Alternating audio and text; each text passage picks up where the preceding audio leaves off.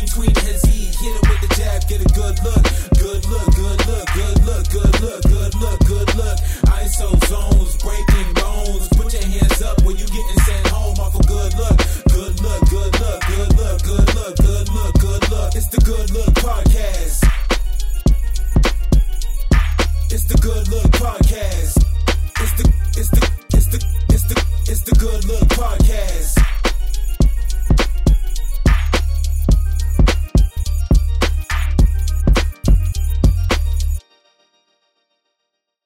Yes, sir, and welcome to episode 42 of the Good Look Podcast. I'm your host, Leonard Pinckney, a.k.a. Agent P, a.k.a. L Pinckney, here to give you guys another episode at the Good Look Podcast on Instagram. All 4 words put together, the Good Look Podcast. That's where you're going to find the links to the YouTube channel. Thank you for everybody watching on YouTube. And obviously the audio version over on Anchor FM. Shout out to Anchor FM. Appreciate those guys giving me the platform and allowing me to do this. Thank you guys. That's where you're going to find the normal podcast. If you got a chance, please make a review. 5 stars. I appreciate it. For the podcast, helps me get my stuff out there. That's enough of me plugging myself. No, it's not. I'm going to go ahead and plug the YouTube too. Please leave a comment. I comment back very quickly. Like, subscribe, do all those things for me. It really helps out, guys. So appreciate the support. Thank you for everybody that's still listening out there. Let's go ahead and get into some hoop talk. All right. So just to get things kicked off, some injury stuff, some unfortunate injury stuff. Got to roll through it. CJ McCollum, who's been having an incredible season for Portland.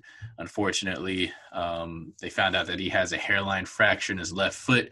He's going to be out for 4 weeks at the very least. He'll be reevaluated at that time, so probably 5 to 6 if everything goes well. He's been the leading scorer for Portland. He's had an absolutely incredible season. I'm a proponent of him and CJ. Just they need to have separate teams just because I feel like their skill sets overlap a lot, and you've done this for 8 years now. How much more do you really need to see?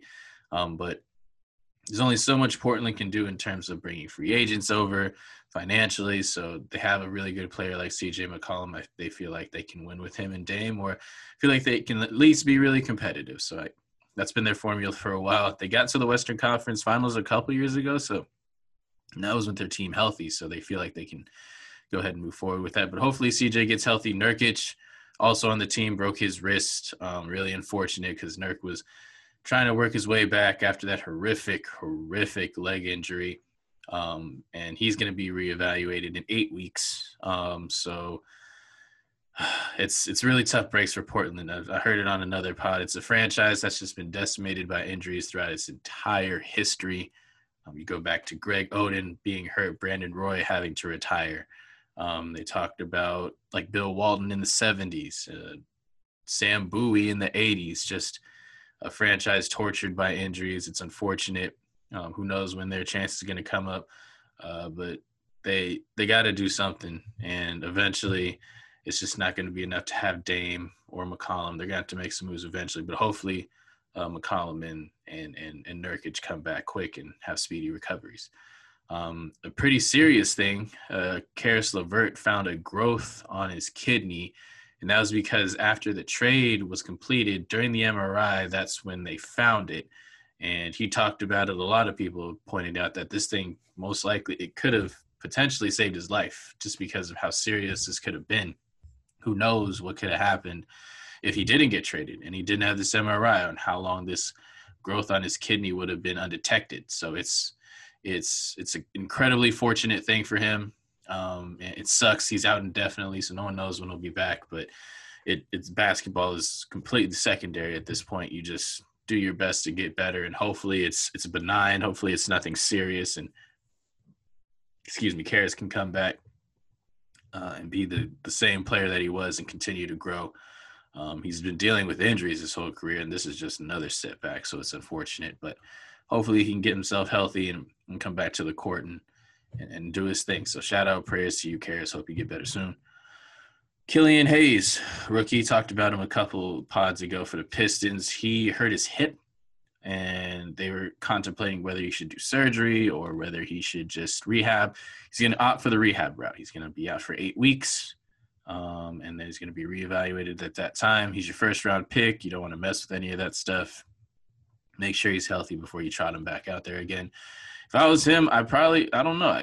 Usually you just get the surgery, because if 8 weeks go by and nothing happens, or you still get a re-aggravation, then you just wasted 8 weeks of time when you could have got the surgery and rehabbed at that point, and usually it's better. But who knows? If his team and the medical staff say that it's better to rehab, then hopefully that's the right route to go. And he can come back, and he struggled out of the gate, but hopefully he can get back to at least playing again, because he was young coming out of Germany, and still needed a lot of reps. Detroit would have been the great place to do it. They're terrible right now, and he would have had plenty of opportunities. Now that their first round pick's out 2 months, it's kind of sad, but it sucks. A lot of sad news with these injuries, man. There's just extra layers to it. So it's unfortunate, but hopefully, like with everyone else here, Killian Hayes, hope you get better, man. Want to see you on the court, want to see you develop, want to see you grow.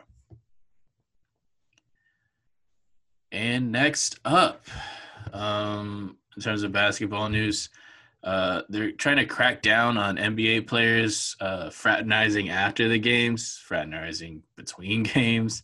They don't want people doing handshakes and stuff after the game's over. They want guys to get off the court right away. Wear your mask literally at all times. It's a lot, but it's really what's necessary at this point. I believe 18 games have been postponed now, and it's going to be hard having to make all those games up on the back end of the schedule. But the NBA was prepared for this. They know this is going to happen. They're rolling everything out for the back half of the schedule because they're hoping that once people on the front lines and everyone who really needs it, obviously first, the COVID vaccine, that NBA players can probably be next in line. And if athletes have it, then they should be able to be good, hopefully, and resume games, and maybe there's crowds again. And the NBA is holding out hope for all those things in the second half of the schedule. So that's why, even though it's ugly now, they're doing the best to try to hold out. So hopefully they're able to contain it at this point. Postponements are able to not have a huge effect, and then in the second half, things can be made up. So that's pretty much the NBA's plan being outlined here.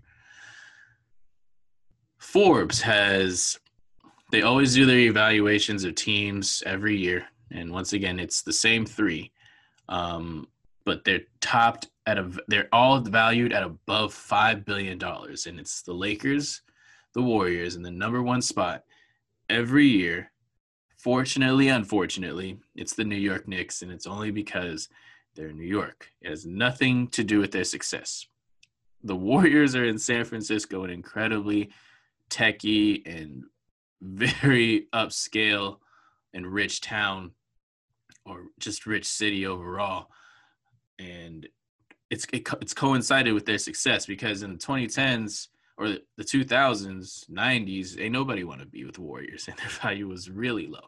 But because of all that success they had in the 2010s, and now that they're in a new arena, which has an incredible evaluation, they're now evaluated at $5 billion, and they're still one of the top draws in the league. Once fans start coming, they're still one of the top draws on TV, obviously. Still got Steph and a lot of exciting players. So that's why their valuation's still high. The Knicks, like I said, just because they're in New York, and then the Lakers because they're the Lakers and they deserve it. So those are the three teams right now who are valued over $5 billion. And the league continues to grow, man. It really does. And it's fun. It's cool to point out, because expansion is something that's being talked about right now. And they're trying to at least get $2.5 billion from each team that comes in. And Seattle and Vegas are the most likely destinations at this point. They want $5 billion at least from both of those teams combined as a buy-in to get into the league to offset some costs. That's the value of one of these franchises, which is absolutely insane. So it's kind of just putting all the numbers together. It's a cool little thing. In the long run, doesn't really mean that much to us as fans. No, not really. But it's just a cool little nugget to know, hey, these are what the values of the teams are. And no matter how shitty the Knicks are, they will still always be highly valuable. First impressions, y'all. First impressions of the Brooklyn Nets with Kevin Durant, Kyrie Irving, and James Harden. Now, in the 2 games before Kyrie Irving came back last night, Harden's stat line in the first 2 games, 32, 12, and 14, triple-double in his first game, then went 34, 6, and 12.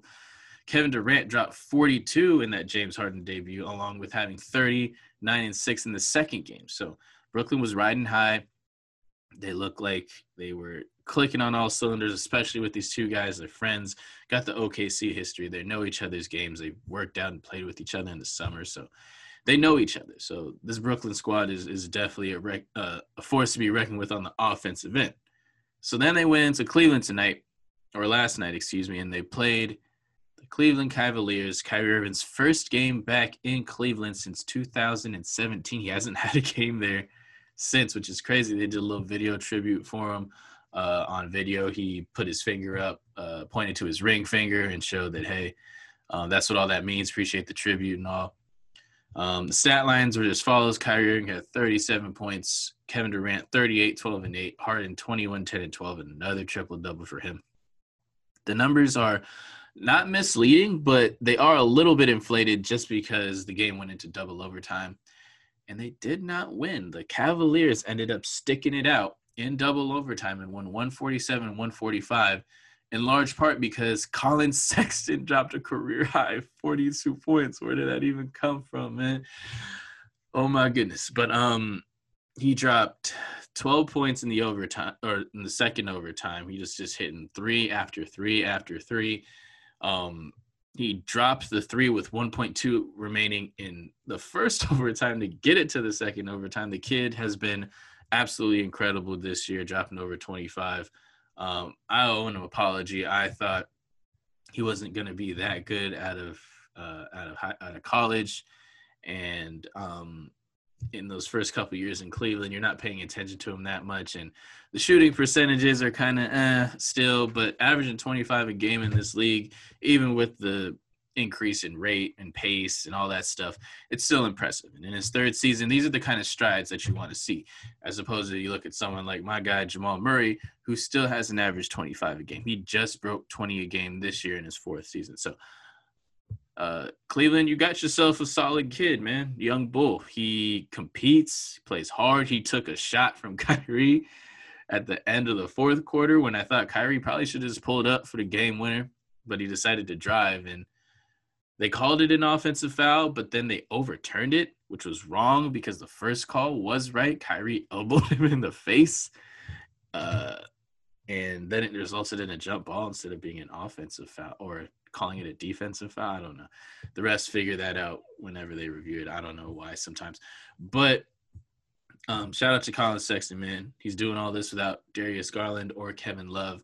Jared Allen, who just got traded, he played with the Cavs, and he played that whole 4th and the overtimes. He looked really solid defensively. Isaac Okoro is still a rookie for Cleveland that he just needs a lot of work, which is fine. But I just don't see it with him. Chetty Osman, shot is he's a kind of a jack of all trades guy, but everything is just pretty so he could maybe be a rotation guy, but who knows.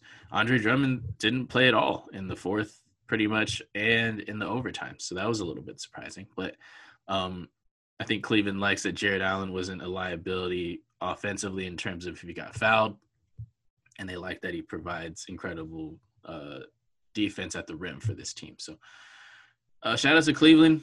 They hit some shots though, man. I think there's 2 things that could happen because they're playing on a back-to-back and they play tonight. There's 2 things that could happen because all the Brooklyn guys played like 48 to close to 50 minutes in that game. They're either going to really cut them short and not care, or Brooklyn's going to blow them the F out because some of the shots that Cleveland was making were ridiculous. And not just because Brooklyn played terrible defense, which I'll talk about in a second, but they were just hitting some shots, man.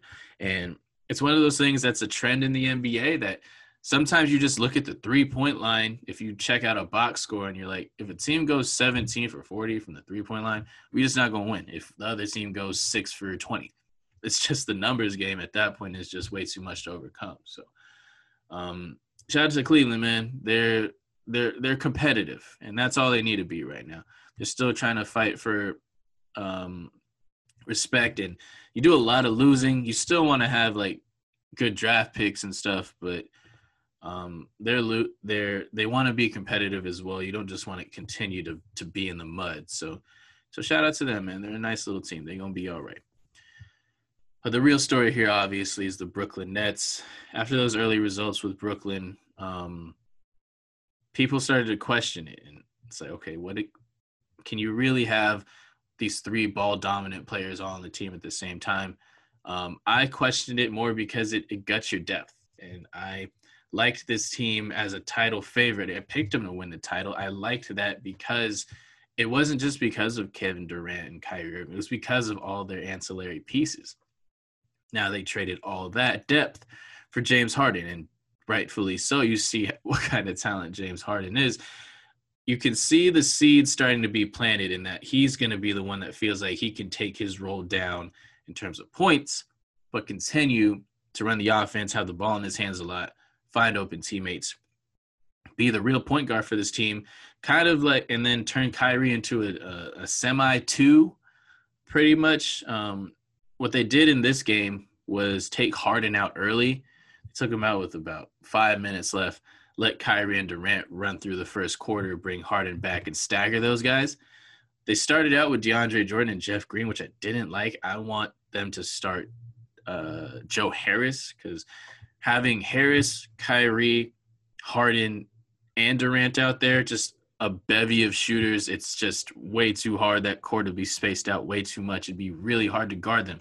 I understand you want to have some defense with Jeff Green in there, but I don't think his defense isn't so great where it just offsets the ability of Joe Harris to space the court like he can for the team, and then put DeAndre in. I liked how they closed. They closed with Joe Harris, and then they closed with Jeff Green. But Durant's 7 feet. He can still switch on to some 4s, some 5s. He had an incredible block in the overtime period, or I think in the end of the fourth quarter. So Kevin Durant looks absolutely incredible. Shout out to him, man. Everybody knows KD, easy money sniper. He's just out here doing his thing. But this is where the team truly struggles defensively. And this is the biggest question. You should not question this team's offensive ball. If you have Kyrie Irving, James Harden, and Kevin Durant, you're not going to struggle to score, man. It's just it's that simple. But defensively is where you really have to think, okay, with this team, how are we going to get stops? Because if you saw the game prior to Cleveland when they were playing Milwaukee, which was an incredibly entertaining game without Kyrie Irving, defensively, they could not get a stop. They were just lucky that Milwaukee was missing a couple of shots. And if you do that, because of so much offensive firepower that Brooklyn has, you're going to be able to score. And that's probably going to be their MO for this entire season until they really start to see if maybe we throw a couple second-round picks at a team. Maybe they'll give us a defensive-minded center. Maybe we throw some picks at a team and see if they can give us a defensive wing. But so that's – other than that, because they got no first-round picks anymore, that's pretty much all they can do. They can maybe move Dinwiddie's contract, and that's $11 million off the books. You maybe take some money from another team.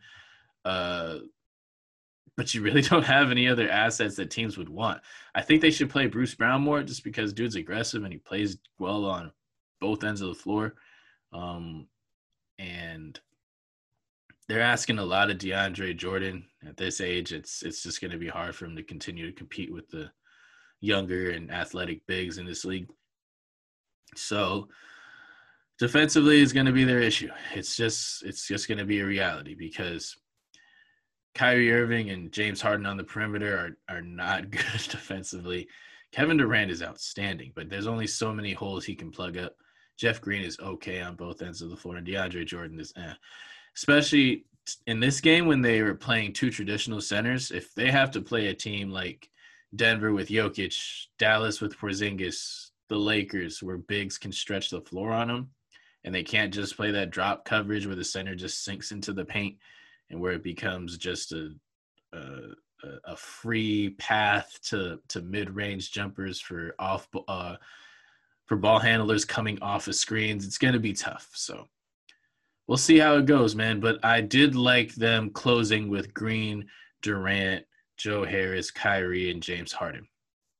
But you would hope eventually that they can find some kind of big that can help them out. But there's not a lot of them floating out there, at least really good ones. And the ones that are floating out there are not the ones that you particularly want.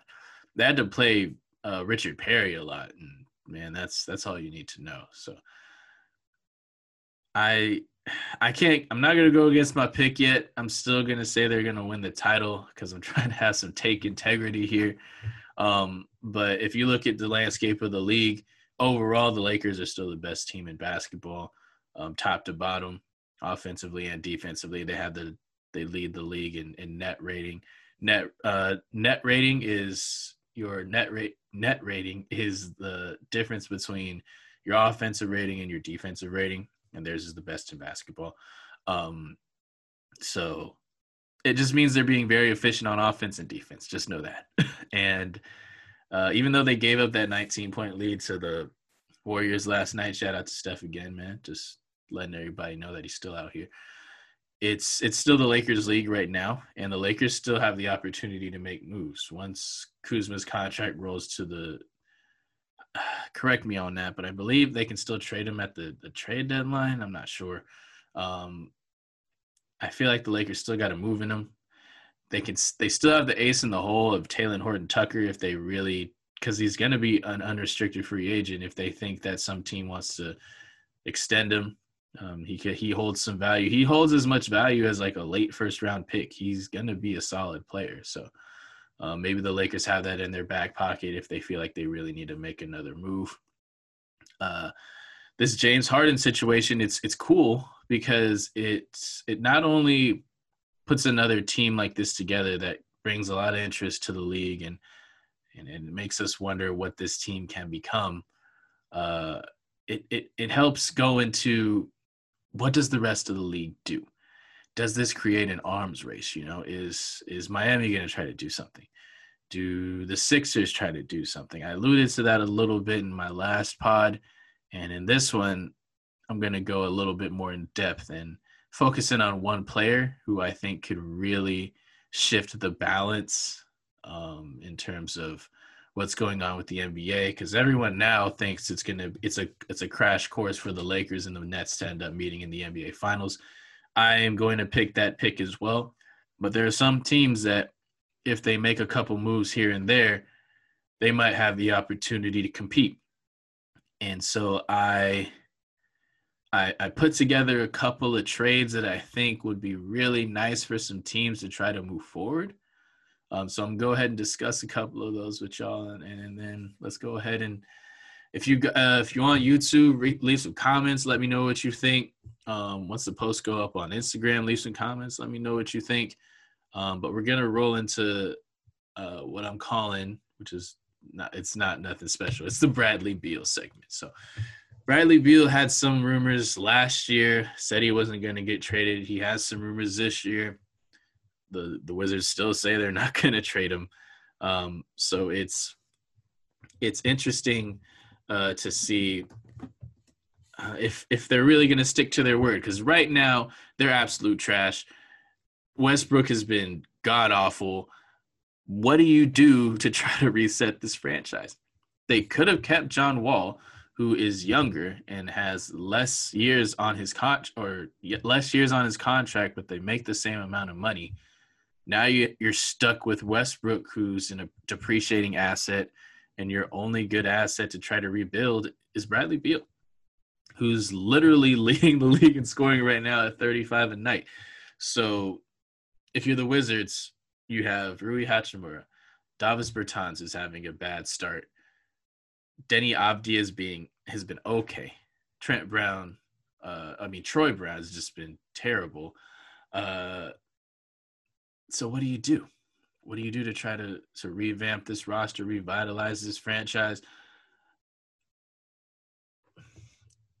You have to trade Bradley Beal.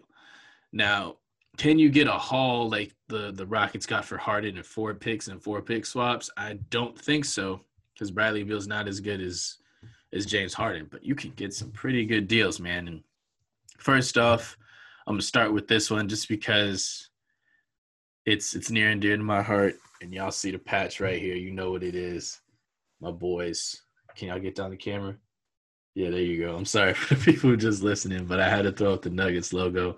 Y'all know I mentioned the Nuggets damn near every pod.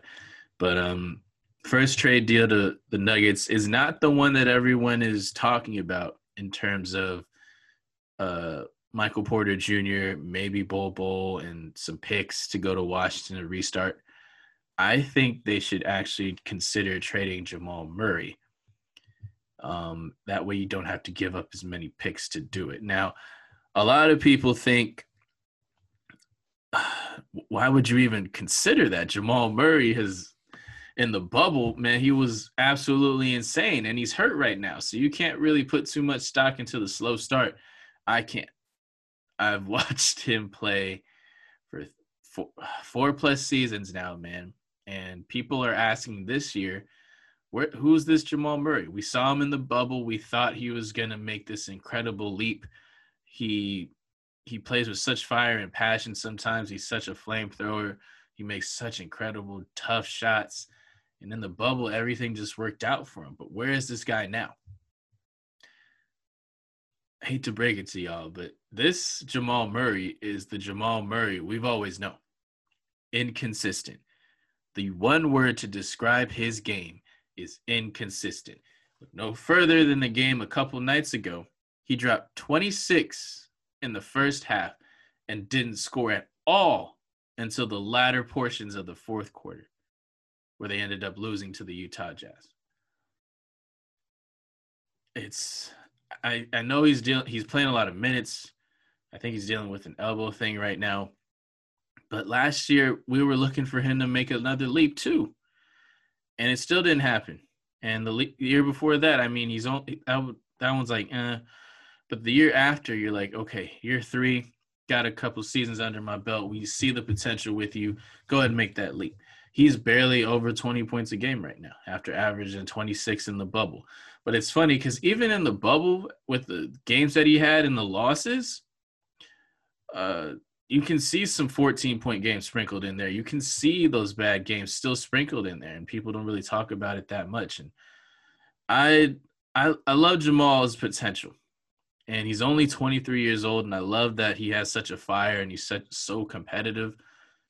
But, man, he's just inconsistent. And if you have Jokic, who's 26 right now, who's playing like the MVP of this league, if the Nuggets were 10 and 4 instead of 7 and 7 right now, people wouldn't think Joel Embiid is leading the MVP race. It'd be Jokic, who's averaging 25, 12, and 10, man. Dude has been absolutely insane.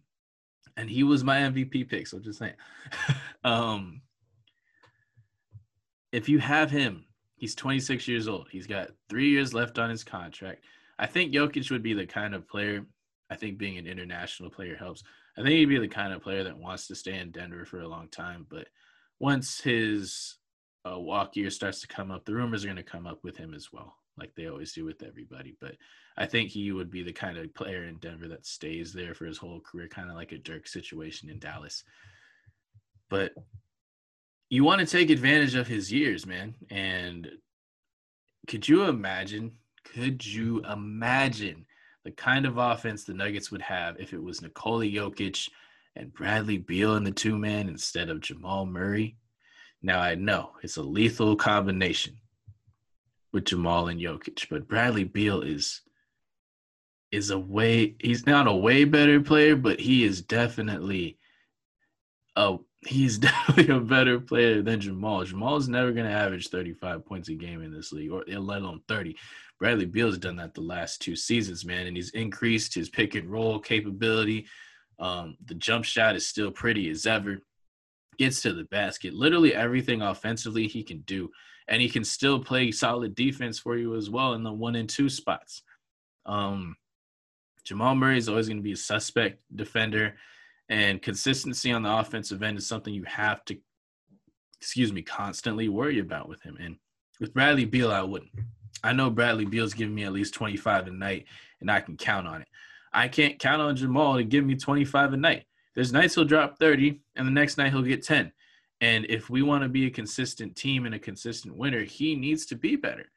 And he just hasn't been that. And if you start to see that pattern with players, it's very rare that if you don't see it early, that these players are suddenly all of a sudden going to figure it out and start averaging like 25 and ish plus down the line. If you're not starting to show signs now, then I don't know what we can really do with you. We pretty much know who you are. And the Nuggets know who Jamal Murray is. He just signed that new extension. So if Washington trades for him, you get a new young star to restart your roster and restart your rebuild. You still have to deal with Westbrook, but I mean, you can still play them together because Jamal is a good shooter when he plays consistently. And Denver could even send the trade I have is that Jamal Murray, Bull, and then a couple picks go to Washington for Bradley Beal. And then maybe some money moves around in order to make that work. But if you had him and Michael Porter Jr. and Nikola Jokic running the show, you would have incredible shooting, incredible versatility, because that's the thing that this Nuggets team is missing. There are no knockdown shooters other than Porter on the squad. Nikola can shoot. Barton can shoot. Gary Harris can't shoot. Jamal can shoot, but these aren't snipers. They're not guys like Joe Harris, Duncan Robinson, J.J. Redick, guys who are automatic from downtown, 40%ers no matter what. These guys are guys who are streaky for the most part and shooting the mid-30% on a good year. So if Denver wants to maximize their talent in terms of their push to try to win, I would try to trade for Bradley Beal and not give up Porter. Now, the only caveats to this, which let me know that I know it's never going to happen. Bradley Beal technically only has 1.5 years left on his contract. He has this half season. He has the rest of this season and then one more season. And now the year after that, he'll be 29 going into his free agent year. He's going to be a free agent because he's going to command a max deal on the free agent market. So he's going to do that. So you'd be risking 5 years of control with Jamal versus a year and a half-ish of control with Bradley Beal. So I don't know if the Denver Nuggets are going to do that. And a chemistry thing. Jokic really loves playing with Jamal.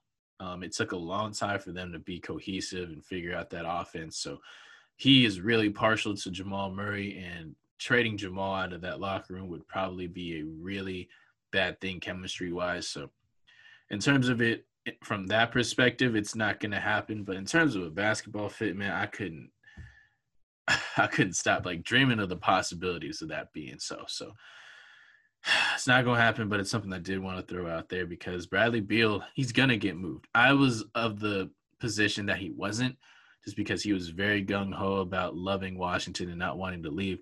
But Washington's just been so bad, man. They can't keep wasting him. He's going to get traded, and he's going to command a lot. So my other idea was sending him to Golden State.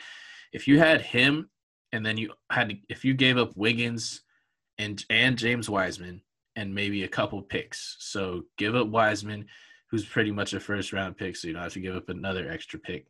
Give up Andrew Wiggins to make the money work, and then send over a couple more first-round picks, including that Minnesota pick, because that would be the one that Washington would really want. Then you're cooking with gas. Then you have Draymond, Steph, and Bradley Beal.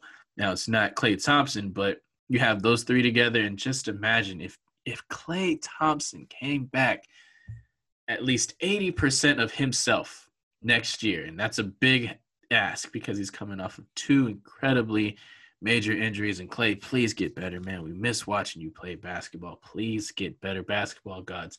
Just let this 2-year thing be a blip and let him come back and be great because we miss Klay Thompson. Let him come back. Could you imagine Draymond, Steph, Klay, Bradley Beal for a season? And if Bradley Beal's like, hey, I like it here, opts in for his age 29 season and gives it one more run before becoming a free agent, could you imagine the kind of offensive firepower that this team would have? It would almost be Durant light. It not almost Durant light. It would be Durant light because Bradley Beal's not even close to having Durant, but the offensive scoring ability and prowess is spectacular. And having that profile with Steph Curry, with Draymond Green, who knows how to find everyone in every situation, with a healthy Klay Thompson, the Warriors were challenged for a title. No question about it. Yes, you give up yes, you give up Wiseman and some future picks, and that's your future, but you got to go for it, man. You only have so many opportunities to win titles. The Warriors knew that in the 2010s. That's why they went for it. That's why they got Kevin Durant, because they had the possibility to do it, and they did it. Steph Curry would be 33 next year. Draymond Green's going to be 31. Klay Thompson, 32. These guys are getting up there, and they're not going to be their prime selves for much longer, unfortunately. It's sad from a basketball perspective to think it like that, but it's true. So you got to go for it while you can, man. And I think this would be the perfect opportunity for them to try and go for it. And maybe it doesn't work out this season, but for sure next season you have the opportunity to have the best offense in basketball. I don't see why you wouldn't try to give that opportunity, give that a chance, even if you are going to give up some first-round picks and Wiseman. Wiseman just doesn't fit their timeline right now, and even though I love Wiseman, I just think in terms of what them wanting to do in terms of winning right now, I think it's exactly what you should do. Another idea, another possibility is Miami. So Miami's the one that has the rumors flying around. They would end up giving up Duncan Robinson, Tyler Hero, Precious Achiuwa, multiple first-round picks to get Bradley Beal. So then you pair Bradley Beal with Jimmy Butler and Bam Adebayo. That's your big three in the Eastern Conference. That would help dig Miami out of the mud. They have played horribly to start the season. Jimmy Butler has been in and out of the lineup, which is a reason for that. But still, even when he's played, they haven't looked entirely like themselves, which is why a lot of people were questioning that bubble run and them getting into the NBA Finals last year, when during the regular season, we're talking about a 6 seed in the regular season. So how much juice is really there? How legitimate was their run? How legitimate is this team right now? They are very legitimate. But then you would give up a bevy of shooting and young players for Bradley Beal. But Bradley Beal, Jimmy Butler, Bam Adebayo, that's a fearsome 3-player lineup in the Eastern Conference that puts you right near the top with Philly and Brooklyn and Milwaukee, man. If I'm Miami, I'm probably doing it, because I don't know if Tyler Hero's ever going to be as good as Bradley Beal.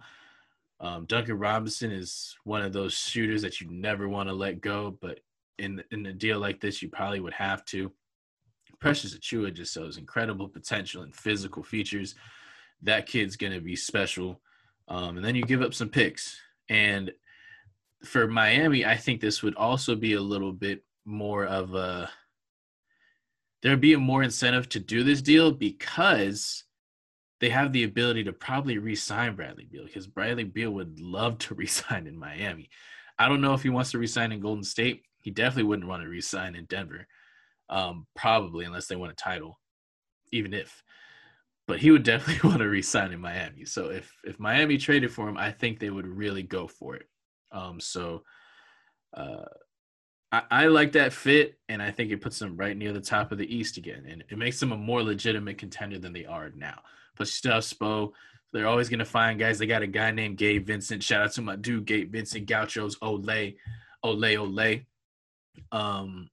He's a knockdown shooter too, so they keep finding him. They will keep finding players. Goran Dragic is still there. Kelly Olynyk. They got a solid team. You add Bradley Beal to that, you're competing to be one of the teams to come out of the Eastern Conference, no question. And then the last team, another Eastern Conference team, I had the Philadelphia 76ers. Now, they had a package where they wanted to go all in to try to get James Harden. That included Ben Simmons, and I think they were asking for Tyrese Maxey and some picks. Why not throw that deal at Washington? Why not throw Ben Simmons at the Wizards for Bradley Beal, try to find some contract filler or whatever else they want, maybe some picks. Bradley Beal with Joel Embiid. That would be the best inside-outside combo in the league besides LeBron and AD. Are you serious? Bradley Beal, knockdown shooter, can operate in the pick and roll. Wouldn't get in Joel Embiid's way. He dropped 42 the other night or last night against the Celtics in like 5 minutes of play. And that's with Ben Simmons getting in the way. If Ben Simmons wasn't in the way, Joel Embiid's already probably the leading MVP candidate right now. The possibilities, man. If it had Seth Curry and Bradley Beal in the backcourt, the amount of shooting that this team could put out, I would love Philadelphia. I would almost make them the favorite in the East if Brooklyn didn't put those three guys together. That is what puts you over the top. But they're not going to do it because they have the best record in the East I think it's second now, depending it's on the half tiebreakers, whatever. But one of the top 2-3 records in the East, they are right there. I would do it, man. I would really do it. I would consider it. I don't think Philly's going to do it, but man, if you put Bradley Beal and Joel Embiid together, that would be absolutely insane, y'all. So Bradley Beal will shift. He will tip the scales in the league. We will see where he ends up going. I'm excited for it. I would love for him to go to Denver, but he's probably not. But if he goes to any of the other teams, we're going to talk about it. We're going to watch it, and we're going to analyze it, and it's going to be absolutely incredible. I can't wait. And one quick little thing, guys, before I go ahead and close out the pod, wanted to give some love to a sneaky good team out there, and that is it's a team I've talked about a little bit on this pod. And it's the San Antonio Spurs, man, currently 5th in the Western Conference right now. I'm recording this while the results happening with the Warriors, so I don't really know what's going on with that game, but 5th in the West right now, 8-6. You wouldn't have thought, right? But they have an incredibly balanced attack, which you would expect from a San Antonio team. They have 7 guys averaging double digits. You have DeMar DeRozan leading the way at 20 a night, and then it's Aldridge at 15. It's DeJounte Murray at 15, Aldridge, Patty Mills, and Keldon Johnson at 14 a night. Then you go Lonnie Walker at 13 and Rudy Gay at 11. Incredible efficiency from this team. They're actually and like Pop usually has, is a solid defense. They're a top 10 defense in the league. They're 9th in defensive rating. Offensive rating isn't as good. It's at 19, but because they share the wealth and because they have so many different guys scoring all the time, it's hard to kind of game plan for them and know who's going to end up scoring for them and have a big game on a different night. So on a given night. So shout out to San Antonio. Once again, Pop showing that he's going to reinvent himself, whatever kind of talent he has. I've talked about this Spurs team before on this pod, and they don't even have Derek White back yet. So just look out for the Spurs, man. They're going to be really nice. Or excuse me, Derek White actually just came back. So they're going to be nice. Give the Spurs a little bit of time, and definitely in the future. I don't know how much longer Pop is going to coach, but this team by 2022, 2023, they will be a power again, and they will be a team that's perennially in the playoffs again. So you heard it here. Shout out to the Spurs, man. They've been playing really good basketball, and they're a good watch. You always think of San Antonio, boring, whatever. Nah, they got some young thoroughbreds on this team who can really hoop. So if you have League Pass or if there's a national TV game on and the Spurs are on, give them a watch because it's really exciting to watch them play. All right, guys, so that does it for episode 42 of the Good Look Podcast. Thank you once again for listening. I am your host, Leonard Pinckney, a.k.a. Agent P, a.k.a. L Pinckney, giving you guys another episode at the Good Look Podcast on Instagram, at L Pinckney on Twitter to get the link there as well, Anchor FM, and YouTube. Please like, rate, share, subscribe, and review for the pod. It really helps me out, y'all. Thank you again for listening. See you next week. See you next time. Good look, good look, good look, good look, good look, good look, good look. It's the Good Look Podcast.